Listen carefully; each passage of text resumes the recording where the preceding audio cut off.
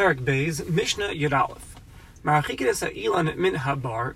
One who goes to plant a tree in his own courtyard, Tarach laharchika min habar shel chaver. He has to distance it from his friend's bar, his friend's pit, esem v'chamish amma, by 25 amos. Why? Because they should shrashi ha'ilan, so that the roots of the tree leyichadu lebar, they should not puncture holes in the bar of your friend, v'yir'ar es kozlov, and then weaken the walls. Ubecharv ubeshikma, when one is planting a charv, a carob tree, or shikma, a sycamore tree, where the roots are merubim, they're much bigger roots, chamishim amma, you have to provide a distance of 50 amos from the bar of your friend. Ben milmala, whether the tree is above the bar and the bar is below, or lehepach, whether the bar is above and the tree is below.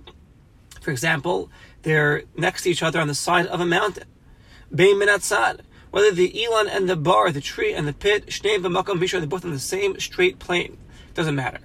And the Gemara explains, Sh'im ha'ilan lamata, if the tree is below and the bar is above, ma'arim shrashi ilan, the roots of the tree can weaken the karka, the floor of the bar. So in all scenarios, you have to distance yourself from the bar. Now, imma bar kadam, if the bar came before the tree was planted, so the tree fellow planted it shalai kadin, against the halacha, near the bar. So then, of course, kotetz, then you could cut down the tree. The nosin damim, and the Baal HaBar will compensate the Baal HaIlan for the tree that he cut down.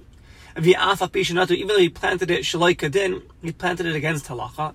Nevertheless, it did not cause damage immediately when he planted it. The damage can come only after time, after the roots grow. So therefore, the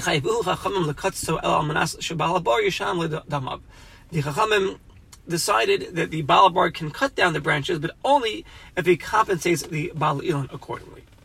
If the tree came before the bar, lo yokotz, you cannot cut down the tree. Now, suffix zekadam. If we don't know what came first, did the tree come first, or did the bar come first? Lo yokotz, do not cut down the tree. And we do not force the Baal HaIlan to cut down the tree. And even though we learned with regards to distancing a tree from the city, we learned back at Mishnah Zayin that in all Ifanim, in all scenarios, we cut down the tree. That's because it's a hezek of the rabbim, it's a damage being caused to the public.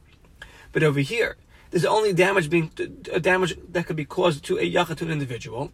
Therefore, the Chachamim did not require for the tree to be cut down, unless the bar came first, like we explained. Rabbi Yossi says, even though the bar came before the ilan, lo yakots, do not cut down the tree. Why? Because each one is just digging or planting in their own domain. Rabbi Yossi holds, since the tree, it's not causing any damage right now to the bar. The damage will come on its own after a period of time when the roots start growing out, like we explained. So therefore, the Baal HaBar cannot withhold the Baal HaIlan from planting his tree. Since this one, the Baal HaBar, is digging in his own domain, so too the Baal HaIlan can plant in his own domain. Even though the bar came first before the tree, even in that scenario, the Baal HaIlan is not obligated to cut down his tree, and the halacha actually follows like Rabbi Yossi.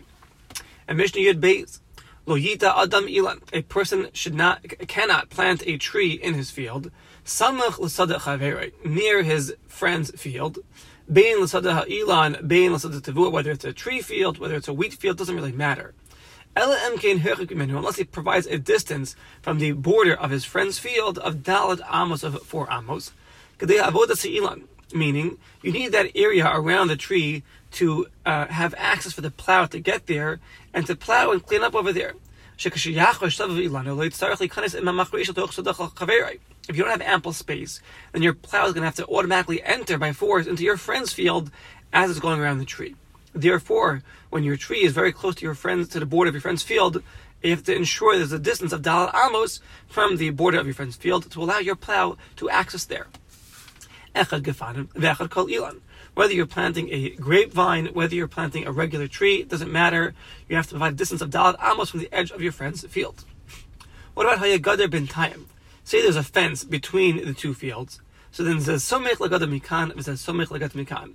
Each one's permitted to plant his trees as close as he wants to the fence. Why? Because in this scenario, we're not concerned that you're going to take your plow and enter it into your friend's field, because there's a big fence there, and it's not going to allow it.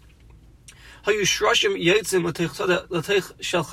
happens if the roots of your trees, they start going down, they're spreading into your friend's field?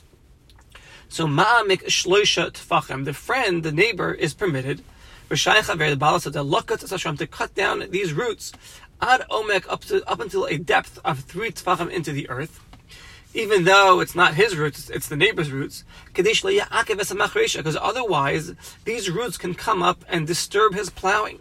And therefore it's permitted for the neighbor to cut these roots up until a depth of 3 tfachim. And the Baal is not concerned that maybe by doing so you're going to dry up your neighbor's tree. No. Because he's doing it in his own domain and he has all the right to do so. And don't go too deep.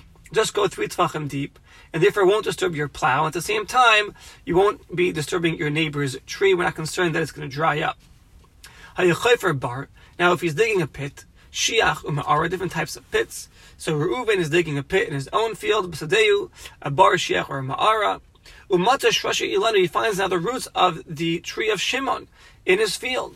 Shechadu to charka, it punctured into his earth. Kotetz v'yored, Reuven is permitted to cut down those roots as he's digging down into the pit, even deeper than 3 tfachim. Via ezim shalo, and not only that, he can keep these roots for himself as firewood. Reuven can keep them. And the Gemara explains that we're talking about a case where Reuven is digging a pit of a distance of 16 amos, or even more, from the tree of Shimon. So, but if he's digging within 16 amos of the tree of Shimon, then he can cut down those roots as deep as he wants, but the roots will go to Shimon for his own firewood. Why? He's got to give it to Shimon, because up until 16 amos,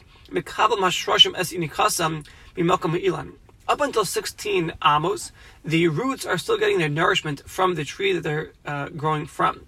More than that, they're not getting the nourishment from there anymore. So in all scenarios, the Baal Bar, Reuven, can dig as deep as he wants, and he can cut down those branches. But if he's a distance of 16 amos or more from Shimon's tree, then he can keep the roots for himself, because they're not taking any nourishment from Shimon's tree. But if it's within 16 amos of Shimon's tree, then he has to give the roots to Shimon, because since they're still nourishing from Shimon's tree, they would belong to Shimon.